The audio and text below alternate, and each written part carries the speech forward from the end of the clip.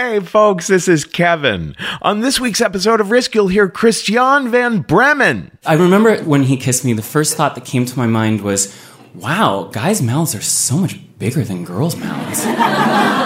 That and more, but before that, I just want to say, you probably don't have much time to go to the post office. You're busy. No one's got time for all the traffic and waiting in line and all of that. That's why Stamps.com is one of the most popular time-saving tools for small businesses. Stamps.com brings all the amazing services of the U.S. Post Office right to your computer. Whether you're a small office sending invoices, an online seller shipping out products, simply use your own computer to print official U.S. postage 24/7 for any letter, any package, any class of mail. With Stamps.com, you get 5 cents off every first-class stamp and up to 40% off priority mail. We've been using Stamps.com for years now at Risk and the Story Studio, and we love it. And right now, Risk listeners get a special offer that includes a 4-week trial, plus free postage and a digital scale with no long-term commitment. Just go to Stamps.com, click on the microphone at the top of the homepage, and type in Risk. That's Stamps.com, enter Risk. Now here's the show.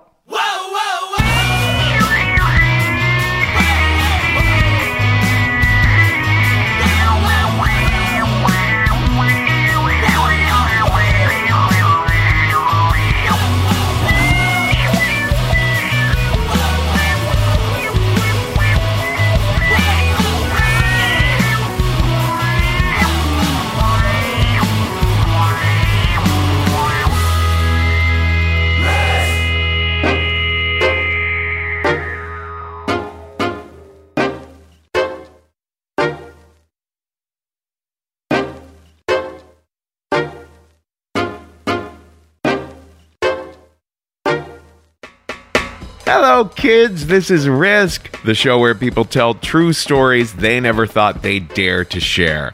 I'm Kevin Allison. This is Quantic behind me now, and we're calling this week's episode Fundamentals. These are 3 stories of people who were getting down to brass tacks of figuring out just who they are and how they want to be. Now, in a little bit, we're going to hear a remarkable story that a dear friend of us here at the podcast, Charlie, shared at the show we recently did in Richmond, Virginia. But before that, we're going to hear a story that was shared at a recent live show we did right here at home in New York City at Caveat. Christiaan van Bremen, his name has 2 A's, Christiaan. You can find him on Instagram at Mr. Christiaan. Here he is at the Risk Live show in New York with a story we named after a line from Shakespeare, "To thine own self be true."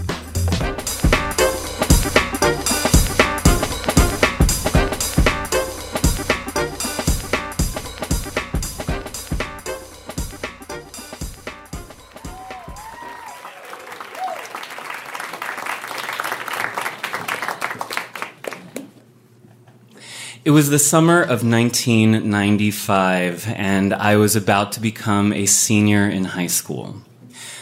I also, the previous semester, had transferred from another high school to an arts high school, which was fantastic because it meant I didn't have to spend a full another year at the hellmouth that was my previous school. So I arrived to this arts magnet school a little shell-shocked from what my previous school experience was like. I used to get food thrown at me every single day and get called a fucking faggot every single day. So when I showed up to this art school, I was a little timid, didn't know how people were going to respond to me.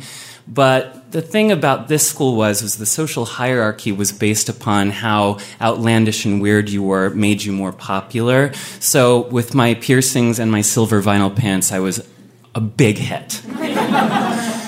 So I was relishing this newfound sense of belonging, and that summer I was hanging out on the rooftop with my friend Heather, and we were smoking weed and staring at the stars and talking about deep stuff like life, and she turned to me and she said, "You know, Will told me that he has a crush on you." And my eyes got huge. "Me? Yeah, you. Come on. I invited him over. I hope you don't mind." Well, just so you know, Will was the hottest guy in school. He was like Jordan Catalano, but slightly goth and with a better personality. He was on the marathon team, but he also wore eyeliner every day. He also was wise beyond his years and completely comfortable with the fact that he was gay. I was in awe of the fact that he was so comfortable with himself. I, on the other hand, was still grappling with that. I had a feeling maybe that I might be gay. I had a poster of Morrissey that I hung above my bed. And I would stare up at him at night as I let myself drift off to sleep. Does that mean I'm gay? I just couldn't bear to let the guys who harassed me be right about me. I couldn't bear the fact that these guys who ridiculed me and made me feel like an outcast actually knew more about my sexuality than I did, and I did not want them to be right. I was angry, I was confused. I let my style be my armor, and they could make fun of the way that I dress. I had control over that. I just didn't have control over them making fun of me for something I still didn't even really realize yet. So there I am on the rooftop with Heather, and this guy, the hottest guy in school, who apparently has a crush on me, is on his way over. I'm flabbergasted, I'm scared, and I'm a little excited. And we heard the rattle of the ladder, and Will's head rose up to the roof to greet us. Heather, within a matter of minutes, groaned and was like, "Oh, my stomach hurts. I have to go downstairs and lay down. You guys just hang out up here. Have a good time." I sensed I was a subject of their conspiracy. So I made small talk to act light, and suddenly in the mid-sentence, Will planted a kiss on me. It was my first time kissing a guy. I remember when he kissed me, the first thought that came to my mind was, wow, guys' mouths are so much bigger than girls' mouths. I'd kissed a handful of girls before, but there were no fireworks, as they say, so I just didn't know what the big deal was. But kissing Will, there were fireworks. And so the second thought that came to me was, oh shit, I'm gay. So Will and I wound up spending the rest of the summer together. We had a great time, and as September drew near and the school year was about to begin, Will said to me how excited he was to go back to school, and I was like, why? And he was like, well, I can't wait to show everybody at school that you're my boyfriend. Sweet, right? I was not prepared for that. This was something I hadn't even considered. I felt if I showed up to school with Will, it was going to just open up this whole new onslaught of gay bashing coming my way. I didn't want anyone to know anything about me. I was happy just being the guy in the crazy clothes. Being with Will would have made everything very public. So when school started, I did everything I could to hide from Will. And when he'd put his arms around my shoulder, I'd shrug him off. No PDA, Will. Shortly thereafter, a new kid started at school. He was so hot, super exotic.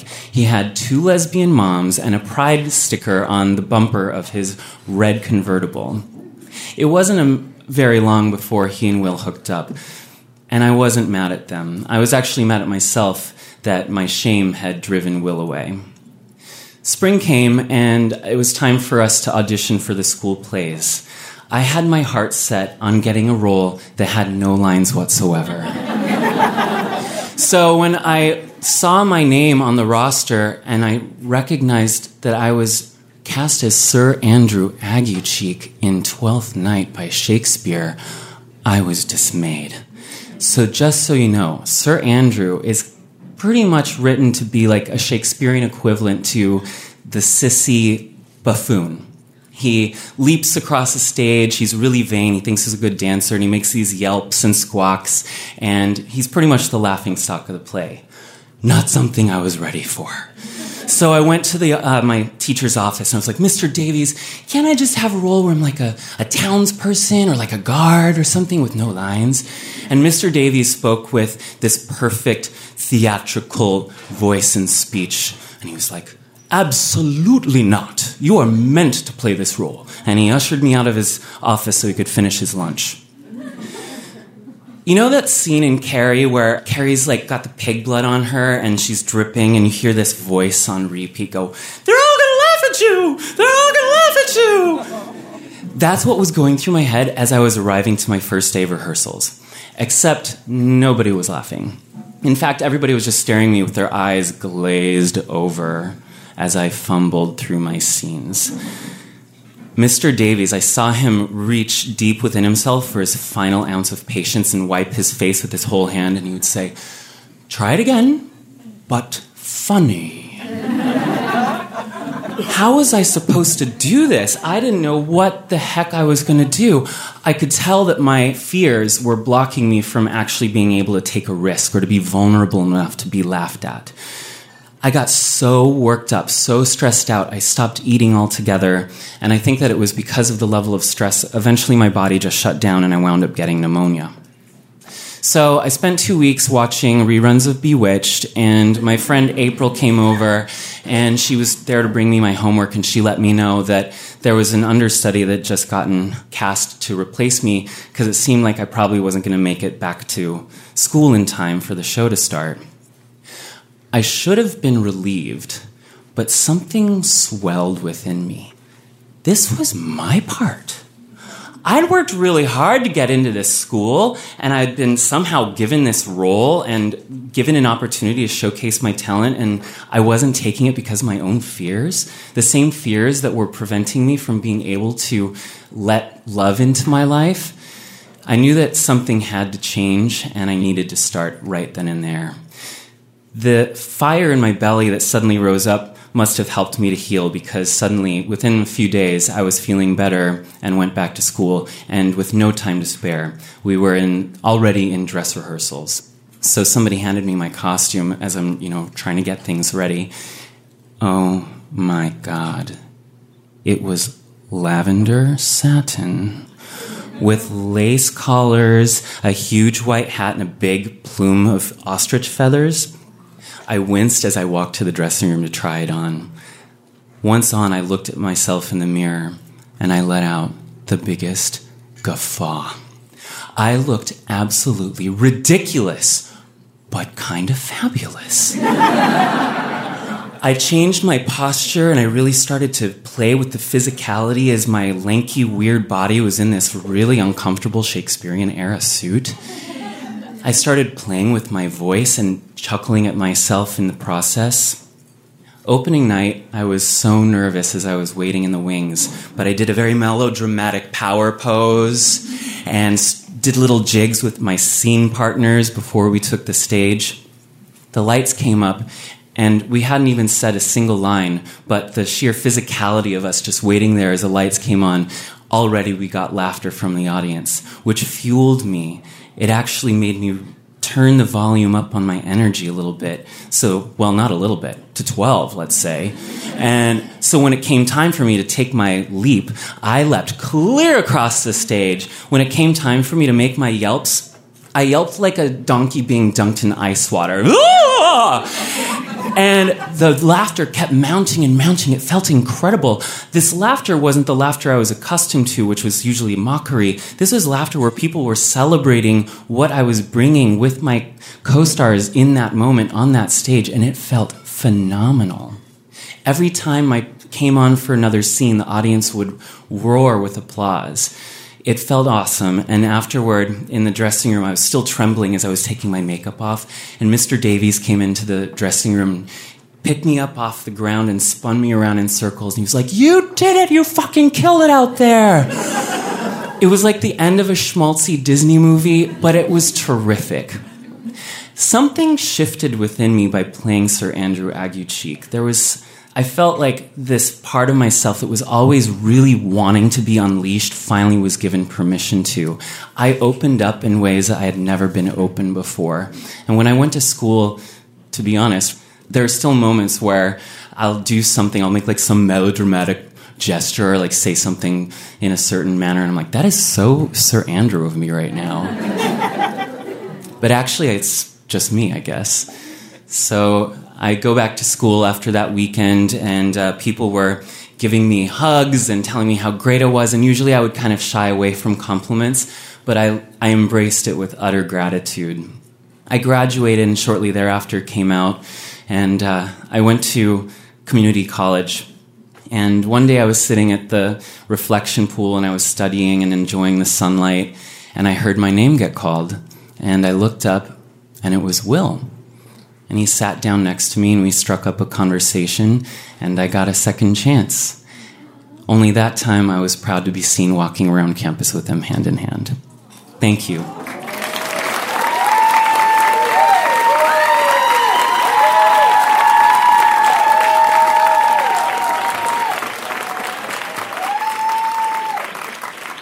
I am literally sitting in my closet, in my closet, in my closet.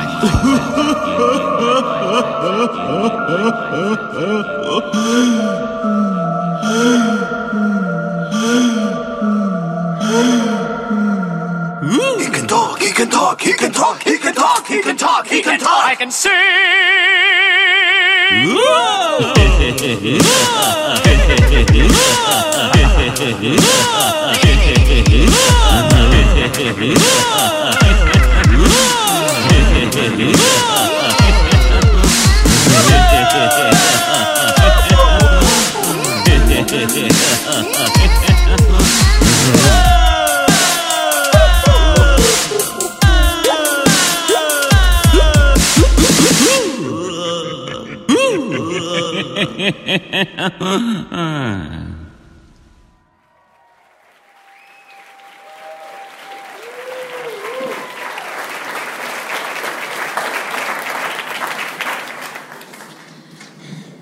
It's 5:30 a.m. I'm 11 years old, and all I want to do is see how my Neopets are doing. My family and I have been traveling for 3 days from Virginia to Shanghai, China, where my dad has just got some really cool job. And since I have jet lag, and since it is so early, I decide to crawl out of my makeshift bed over to the desktop and slowly open my mother's laptop. And it makes this glorious sound when it's waking up. And that wakes up my dad. And he's sort of like, "Who's there?" And I'm worried that he's going to be mad at me, that I've disrupted his sleep. But instead, he says, "Come with me. I want to show you something." So we get dressed and we go from our hotel room, which is on the 64th floor, to the lobby, which is on the 51st floor. And as the double doors open, there's this floor-to-ceiling window looking over the cityscape. And we take a seat on the leather couches in front of the window. And within moments, the sun begins to peek over the horizon. And Shanghai is a city that never sleeps, but in the brilliance of the morning light, all the neon and all the noise from the night before just hushes. And I can see these two little tugboats just eking down the Huangpu River into the East China Sea. And my dad puts his hand on my shoulder, this really intimate gesture that he's never done before. And I look up at him, and he just whispers, "This reminds me of Blade Runner."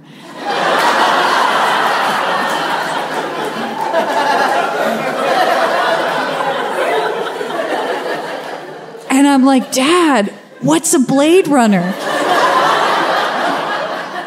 And over eggs and toast and orange juice, he starts to tell me about when he was my age, he loved reading Tintin comic books and reading Thomas Pynchon, and how the first time he read Do Androids Dream of Electric Sheep, he dreamed of a future where people from across cultures and societies could unite with technology and form this amazing civilization, and that's what he saw in this city.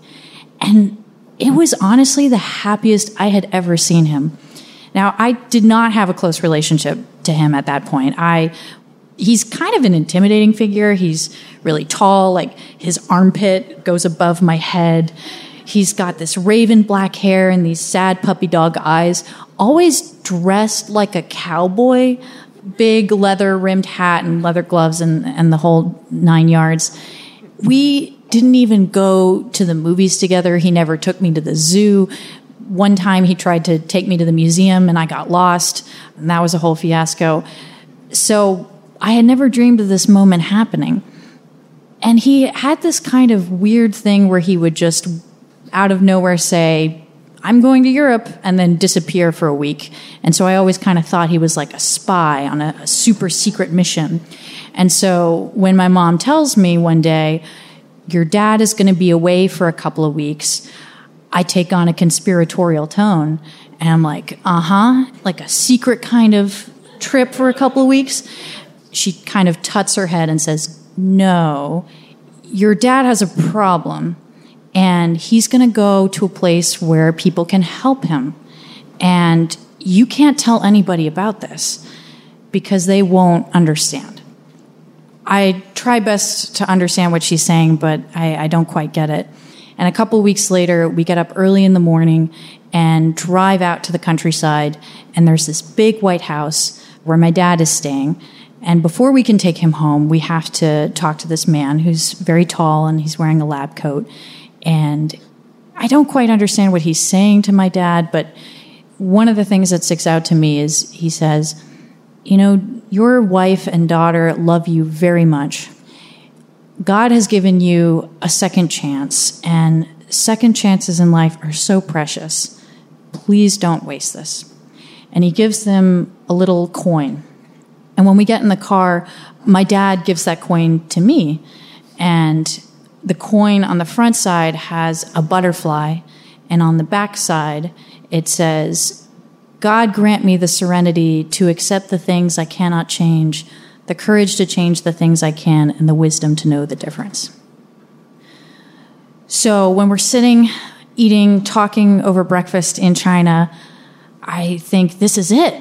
This is when we're going to start going to the zoo together. This is when everything's going to be different. Maybe he'll take me on a secret mission with him. Life's going to change. But after a couple of weeks, that's not what happens. He goes out really late and sleeps until past when I go to school. Our conversations stop happening entirely, and it's almost as if it never happened. We go back home to the States for Christmas, and we're staying in a hotel. I go back to the hotel room, and I find my dad lying with his back on the floor. And my friend Cynthia is going to come over and hang out with me in a couple of minutes, and I don't know how to handle the situation. I just want him to get up and stop what he's doing. So I say, Dad, get up. And he doesn't move. And I say, Dad, get up. He kind of groans, and he just waves his hand at me, saying, leave me alone. And so I start to have the first thoughts that a criminal would have in a TV show, which is, okay, where am I going to put the body? And how am I going to get out of here? And so he's a really big man. He's way bigger than I am. Remember, armpit head. So I grab him by the ankles and I just start pulling. Because if I put him in the bathroom, then I can just convince Cynthia that there's a mess in there and she just doesn't want to go in there. And as I'm pulling with my whole weight, I'm just thinking, this is not normal. I can't think of a single TV show or movie where this happens. I can't think of anyone who I can look to for help or advice in this situation. But I just pull with all my might, and I shut the door as soon as I get him in there.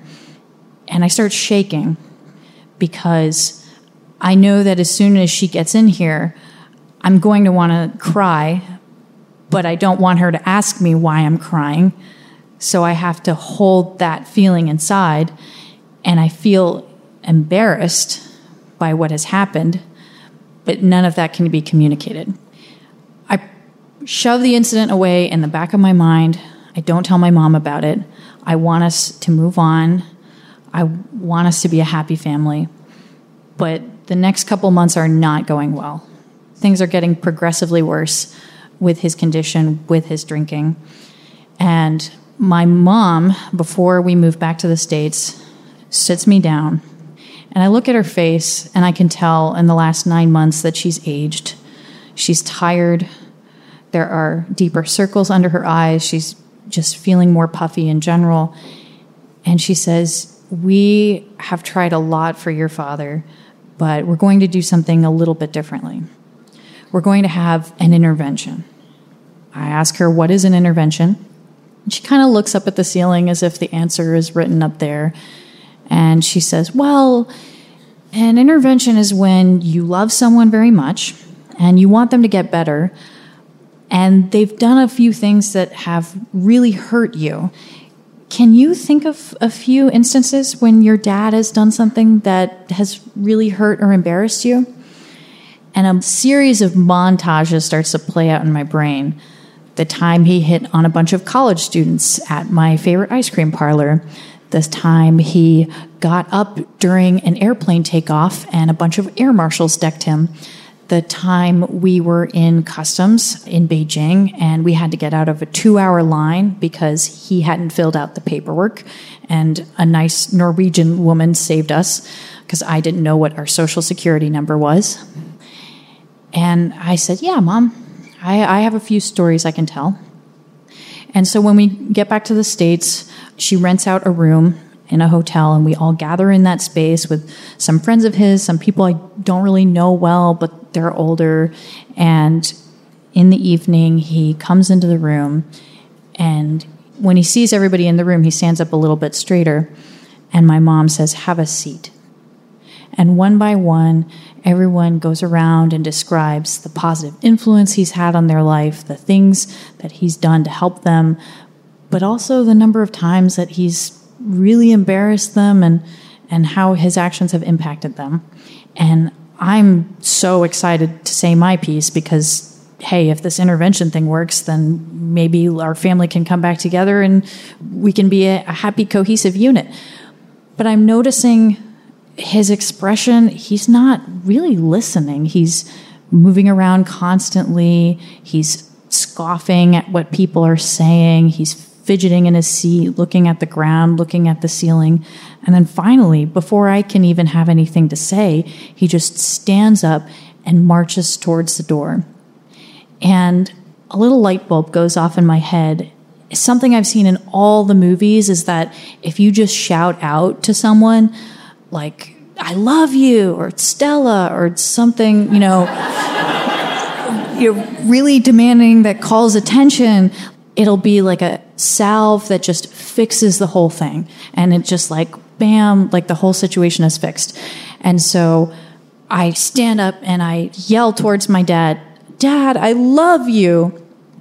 And I let that hang in the air, and I'm waiting for the magic to happen. And his hand grabs the doorknob and yanks it open, and he storms out of the room and slams the door behind him. And before anyone can say anything to me, I go straight to the bathroom. I don't want to hear their sympathy. I don't want to hear they're sorry. Because all I can think is, I don't think my dad loves me. I decide that I am just going to pretend like nothing around me is happening. Like I am just going to get completely lost in my comics, in my movies, in anything that takes me out of this situation, because if he can't handle this, if he can't take the second and third and fourth chances that life has given him, I sure as hell am not. And a funny thing starts to happen to him. His stomach starts to swell. It almost looks as if he's pregnant. And every month my mom takes him to the doctor, and it shrinks again. And we've gone to many specialists and many meetings, and they've explained what's happening to me, and I don't quite understand what it is exactly, but it has something to do with his liver. And this continues to happen for several months until one night, I can't sleep. I go to the bathroom, and I see that the door to my parents' room is open, and the light is on. And I go over to see what's happening. I see that it's just my dad in the room. He's lying across the bed, and that the way that the lamp is shining on him, it casts this really stark shadow behind him. It almost feels like there's a ghost in the room with us. And I can see that his face is wet from tears, and he's just very quietly crying. In my nightmares, the first thing I do is I look for my parents, because my parents are going to protect me from whatever monsters that exist. But in this moment, I can't tell if I'm awake or if I am in a nightmare and my dad is the monster. And I leave the room before I can find out. And in the morning, I know the ambulances are on their way because I can hear the sirens. And I don't want to talk to anybody, and I don't want to hear their sympathy. So I go into the laundry room. And every day, my mom asks me, do you want to visit him in the hospital? And I say, no, I think I'm okay. And this goes on for several days. And finally, she says in her voice that demands attention, this is serious. He could really die from this. And for a moment, I imagine a world where he's not alive. And I kind of wish he were dead. She wouldn't have to take care of him. I wouldn't have to be embarrassed by him. Wouldn't we all be happier? But I don't say this to her. And I'm very much not expecting the phone call from her at 5:30 in the morning. My mom is sobbing, and she can barely make out her words, and she says, this is it. They're going to take him off of life support. I need you to get here right now. I get a ride from a neighbor, and within minutes, I'm at the UVA Medical Center, and I'm walking through the doors of the ICU, and he is at the very end of a long hallway. And as I'm walking down the hallway, I can see all these doors next to me are open, and the people inside them look as if they're almost dead. They are wrinkled, they're shriveled, they're tiny. And I think, my dad doesn't belong here. He's young. He has so much left for life to live. And we get to his room, and I feel like I'm walking into a scene from The Matrix. There are machines everywhere, beeping and buzzing. He looks like a completely different person. He is usually very strong and muscular and meaty, and I can see the bones in his fingers at this point. There's a long feeding tube going down his throat. As I walk closer to the bed, one of the nurses begins to pull that tube out of his mouth. I can see this mustache has started to form on his mouth, and I take his hand in mine. I say what I've been wanting to say for a really long time. I say, Dad, I really love you so much. And he doesn't say anything. He just looks at me with his really big eyes. I look at my mom and I'm like, why isn't he saying anything to me? And she says, he has sepsis. You know, when you got a cut on your arm last summer and it got covered in a yellow scab? That was because it was infected. And that is what has happened to his organs. They're infected, and he can't talk because of that. But he knows what you're saying, and I look at his eyes, and it's as if he is saying with his eyes what I've been wanting him to say back to me, which is, I love you too. Coincidentally, that day is also his birthday, and since my dad was not one for a round of happy birthday, we read him his favorite poem, The Owl and the Pussycat by Edward Lear.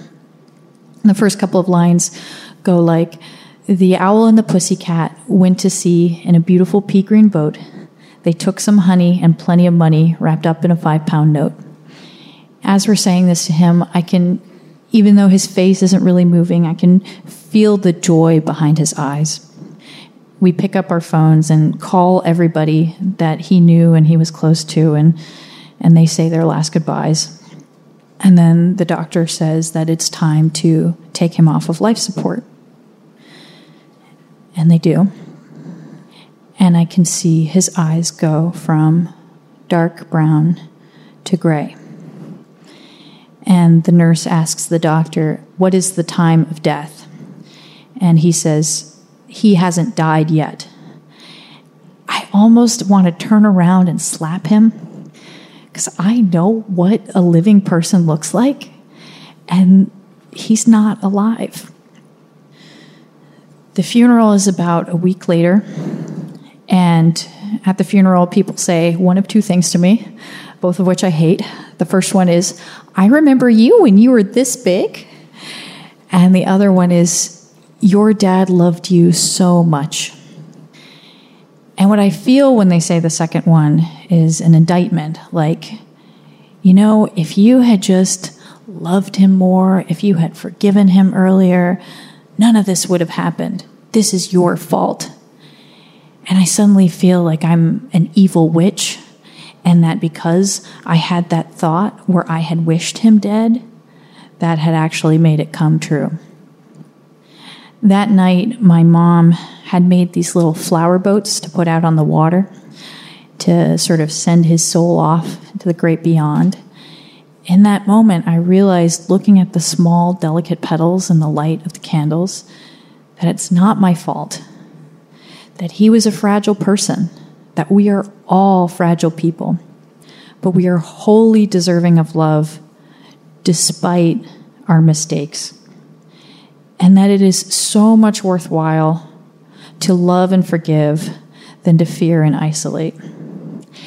And even now, it's been 11 years since then, I have tried so persistently to love in so many different situations, even when it's not a good idea and it's not wholesome or healthy. But in the end, it's taught me that the full richness of life can only be really felt when we open our hearts to love and let other people in.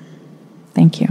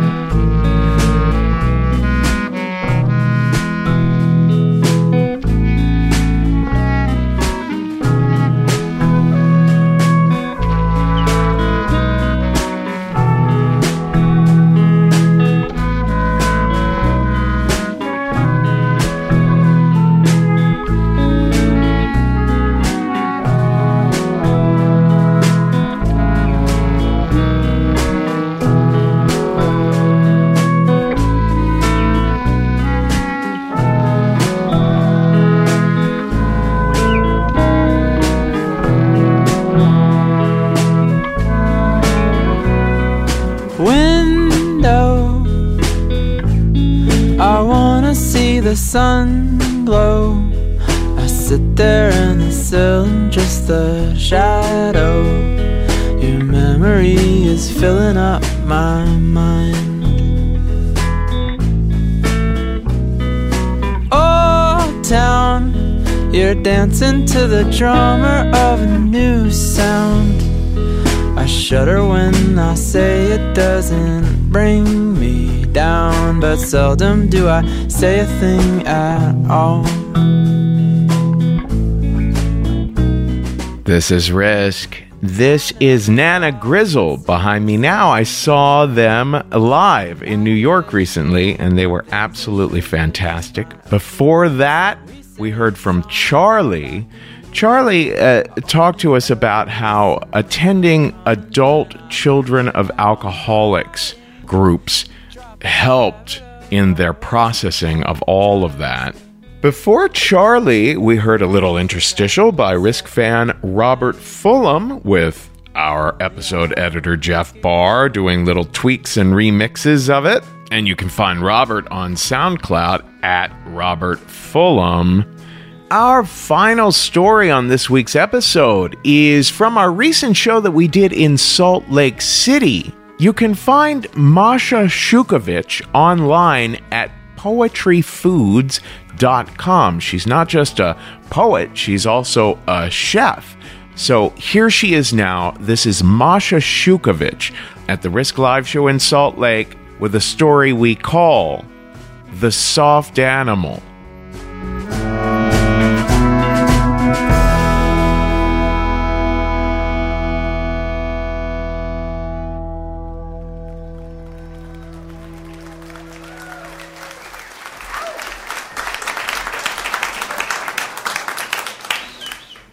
It's not 2019. It's 2004. I just came to the middle of nowhere, Texas, from Belgrade, Yugoslavia, to go to grad school. I'm finally in America, the land of my fucking dreams. And I'm utterly and totally miserable.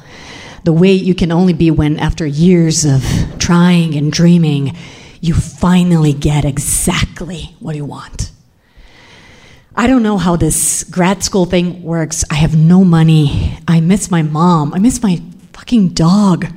I miss my brother. I even miss my control freak of a father.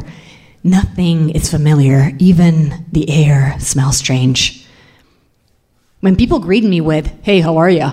I actually tell them how I am. Instead of responding with a culturally appropriate, "Hey, doing well, how are you?" I feel totally and utterly lost. And the worst part is that I am married to someone with whom I have fallen out of love. Maybe I was never in love with him to begin with. Maybe all we had connecting us was our shared desire to get the hell out of Serbia and to America, the land where all your dreams are supposed to come true. So here we are in Texas, my husband, Victor, and I. Throughout our relationship, he would affectionately ask me, "Whose property are you?"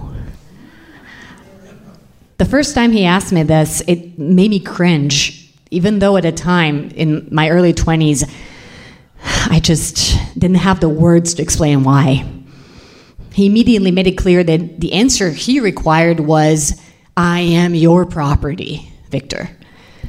But it always felt so wrong to say it, and my heart was never in it, even though I dutifully went through the motions of it every time. Like so many men from ex-Yugoslavia, Victor was patriarchal, he was ego-driven, he was quick to anger, and I also later learned that he was pathologically dependent on his mother, which is also not anything unusual.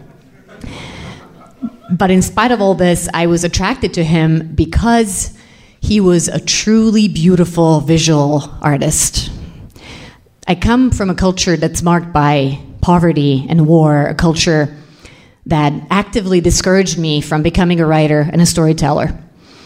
I was praised from an early age for winning poetry and writing contests, but I was also told that I needed to choose a much more sensible profession if I wanted to survive and not cut off my ear and not end up always wearing black and killing myself in an attic with a lot of cats. And then I met Victor, who basically said, "Fuck you, I'm doing it anyway," to the world that tried to pigeonhole him. And I didn't really want to be with him. I wanted to be him. Victor and I met in an online chat room, and our romance seemed to be blooming. But the first time that we met face to face, I just wanted to run for my fucking life. There was literally a voice in my head that was screaming, "No!" But he pursued me relentlessly. And he told me over the phone, after I told him that I just couldn't go through with this, I didn't want to see him anymore, he said, "No one will ever love you the way that I do." And he was crying, and he sounded genuinely overwhelmed with emotion. And because every romantic movie that I ever saw and every relationship that I knew, including my parents' relationship, had taught me that not taking a no for an answer equals love, I said yes to it all. And also Victor was the one person I knew who wanted to get out of Serbia and to America as much as I did. And about a year later, we were married, in part because that improved our chances of getting an American visa, which is really, really hard to get. A day or two before we were to leave for Texas, my mom came over to our place to help us pack, and Victor and I got into one of our nearly daily fights. We were yelling at each other about all the crap that the other one was bringing to Texas, and I told him, "You're bringing too many fucking CDs. Why don't you leave a few behind, huh? Maybe a couple. We won't have room for clothes." And this made him really mad, and he picked up one of his CD boxes and he flung it across the room, sort of like a ninja star. And he was aiming for my head. I didn't duck, and it hit me right across the forehead and left this long bleeding gash. I didn't cry. I just stared at him. "Go fuck yourself, Masha," he said. "You can go to Texas by yourself. I'm not coming." So he slammed the door, and he left. And he slammed the door so hard that little pieces of plaster fell to the ground. As usual, he went to his mother's house, which was a couple of streets down. My mom, who had lived through many such scenes in her own marriage, but didn't realize that I was walking in her footsteps because I never told her how bad it was, stared at me with her mouth agape in shock.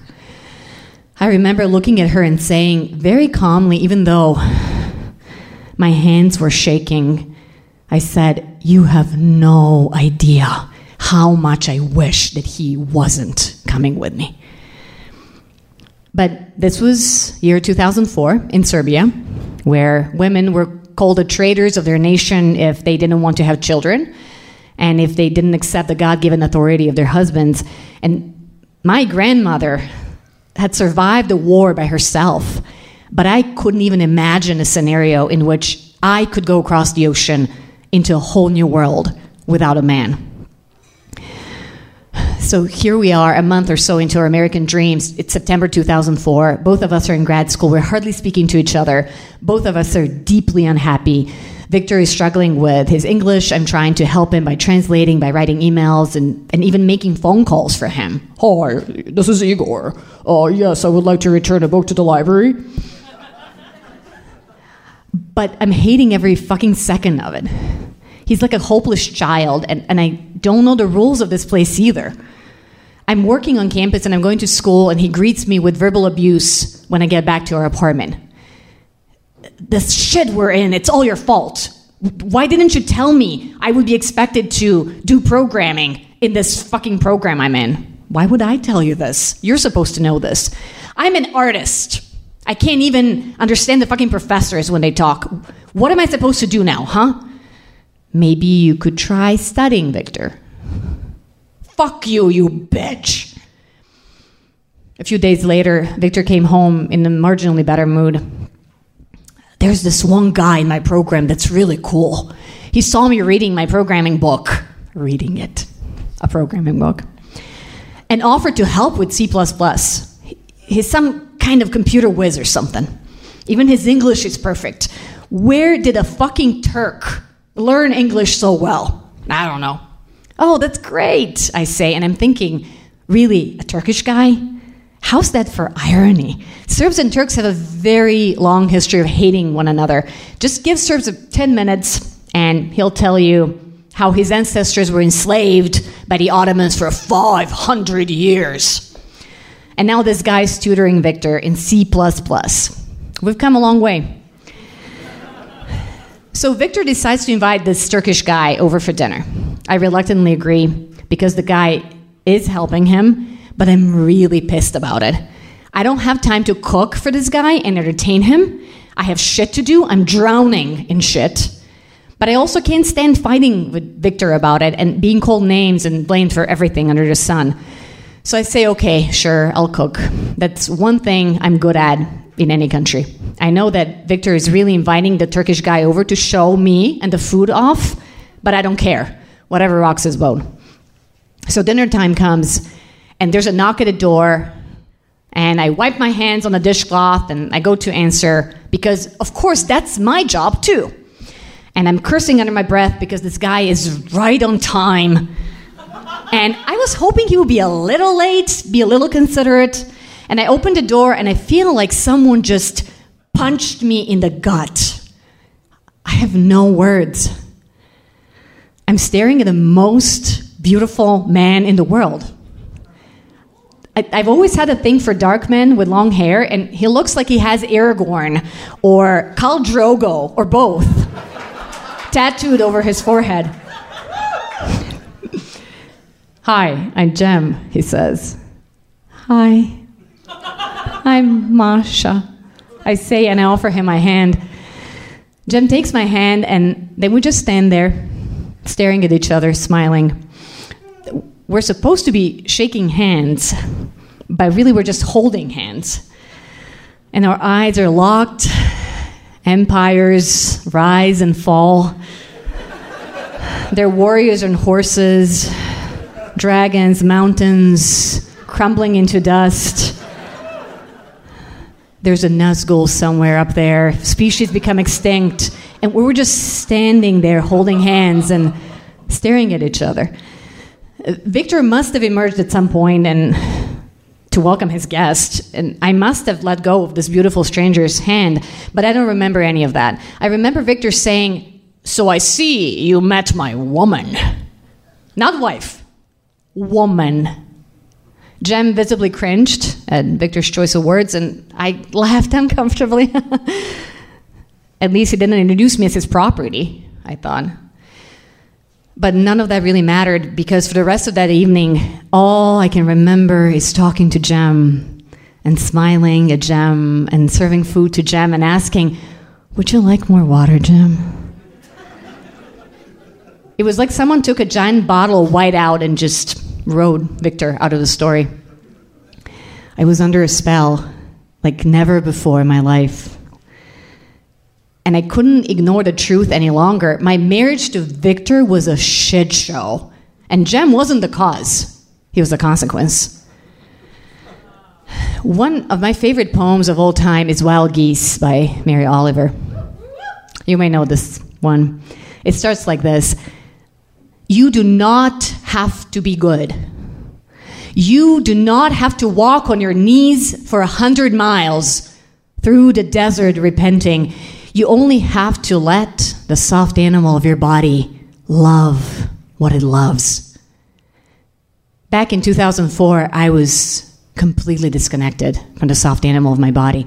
All I knew was that I needed to get out of Serbia no matter what, and I did it.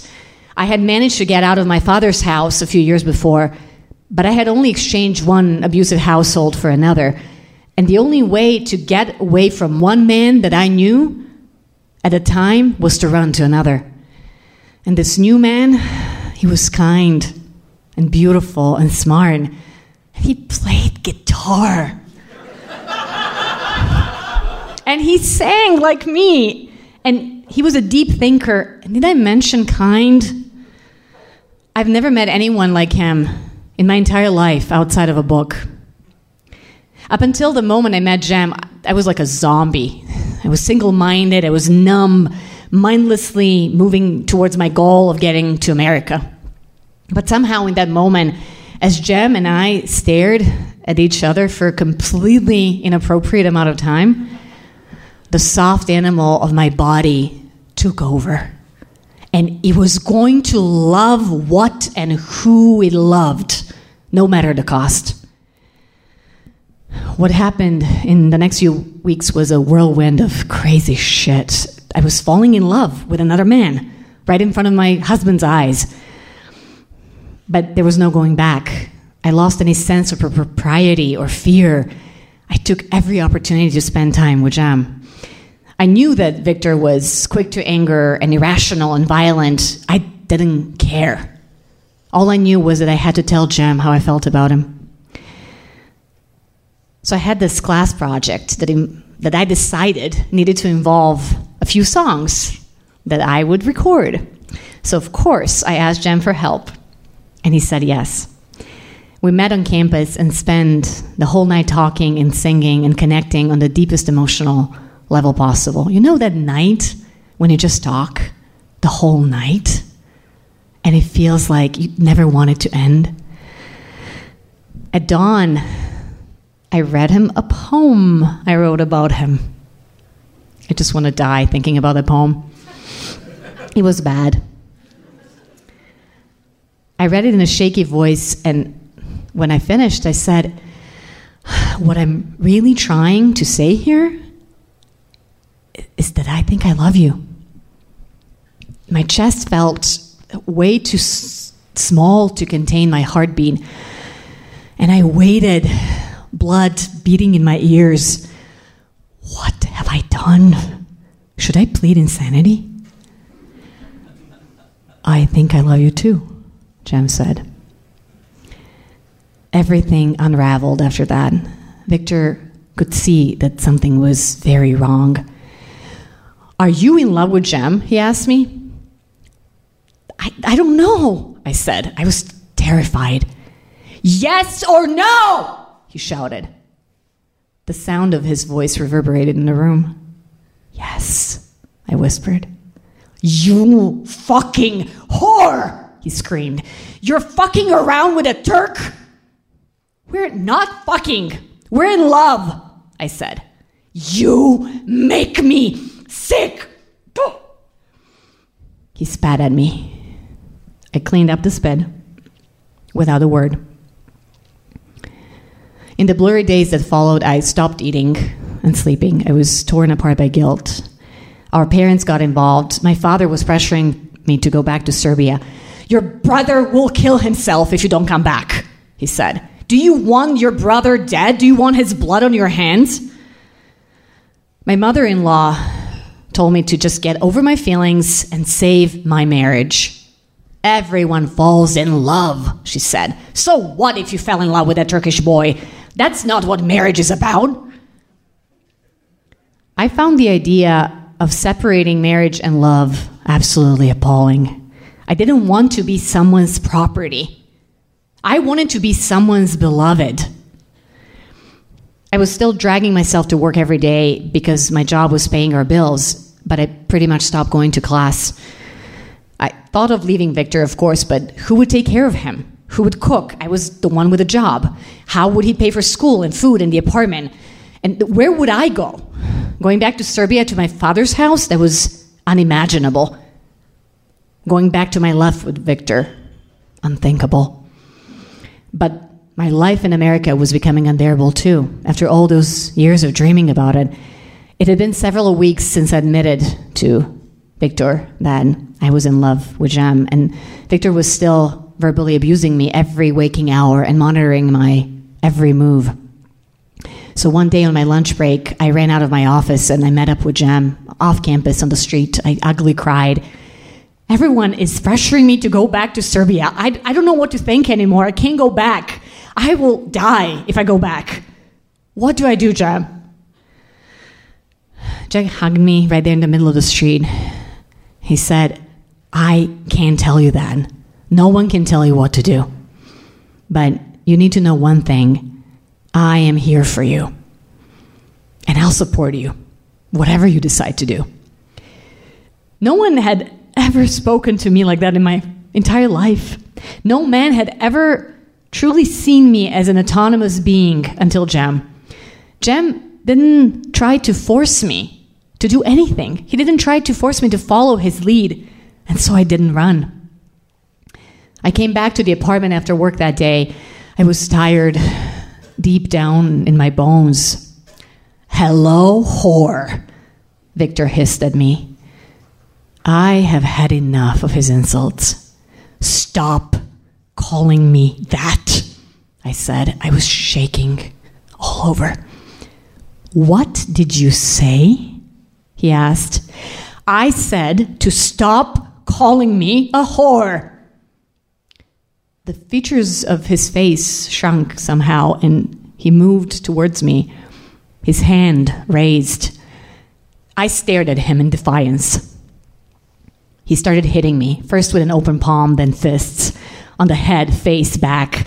I covered my face with my arms. He clawed at my hands, trying to pry them apart. I didn't fight back, but I wrapped my arms tighter around my head, and he started kicking me. He was still wearing shoes. He kicked me in the stomach, ribs, back. You fucking whore, he yelled over and over again. The pain moved through my body like high voltage, excruciating. But also it felt like it was happening to someone else. I was hovering above the scene now. There was me, curled up on the floor like a fetus. There was Victor, bent over me, purple with rage, a kicking, hitting machine. I thought he would never stop, but at some point he did. I crawled away from him into the walk-in closet in the bedroom. It was very clear to me that he wasn't angry because he loved me and he couldn't bear to lose me. He was angry because his property wasn't his property anymore. Victor stumbled after me. I cringed in fear, bracing myself for more pain, but he surprised me by saying, "I'm so sorry. I don't know what came over me. I'm so sorry." His voice sounded like he was coming from a great distance, like I was hearing it through water. There was a loud buzzing in my ears, like a swarm of metal bees. I passed out. He brought me a glass of water and splashed some on my face. The soft animal of my body was screaming inside, "Run, you fucking idiot, run!" As I was lying curled up in the closet that night, I asked myself, do you want to live? I realized that the only way for me to stay alive was to get the hell away from that man. The next morning, I left with one small suitcase. I told Victor I would be staying with a girlfriend, so he would let me go. But in reality, Jem pleaded with me to move in with him and his roommate. I was grateful that most of my bruises were not immediately visible, and I hid the rest until they faded. I was feeling guilty and ashamed and broken. I told a much tamer version of what happened to my parents and to Jem. It felt like another betrayal of Victor, to tell the full truth. Several weeks later, with some help from a neighbor and from Jem, I finally safely moved out and put Victor behind me. I was objectively free, but what followed wasn't a sense of freedom or having dodged a bullet. It was more fear, more shame, more guilt. And even though I learned soon after leaving Victor that he cheated on me throughout our relationship with more than a few people, I still felt guilty. I felt guilty for more than just falling in love with Jem. I was guilty of choosing my own life selfishly over my husband's life. It's been 15 years since then. 15 years since I left Victor. 15 years since Jem, my beloved, and I got together. Even after all this time, I still feel a wave of panic rise over me when I catch a glimpse of someone who looks like Victor on the street. Since then, Jem and I have been through some really hard shit and some really good times too. Neither one of us is perfect, and that's okay. Since then, we have both finished our PhDs, we got married, we lost our first pregnancy, but we have two amazing little girls now. We still sing together nearly every day. We sound damn good together.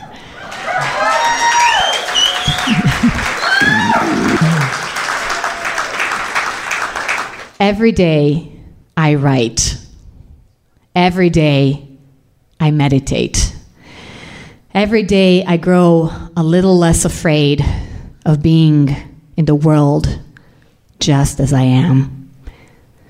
Every day I grow a little more whole. Every day I take a deep breath and I check in with myself.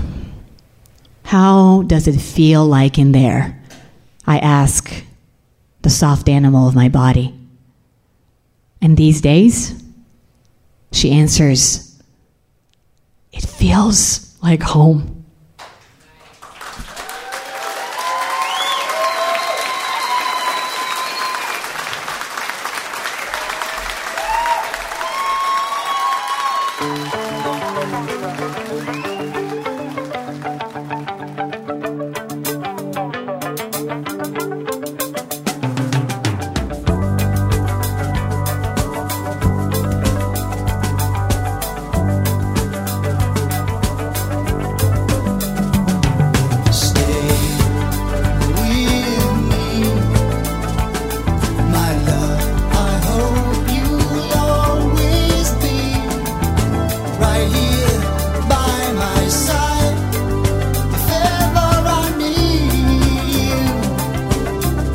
Oh my love.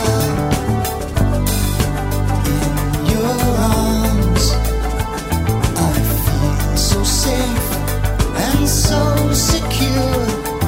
And every day is such a perfect day to spend alone with you. I will follow you.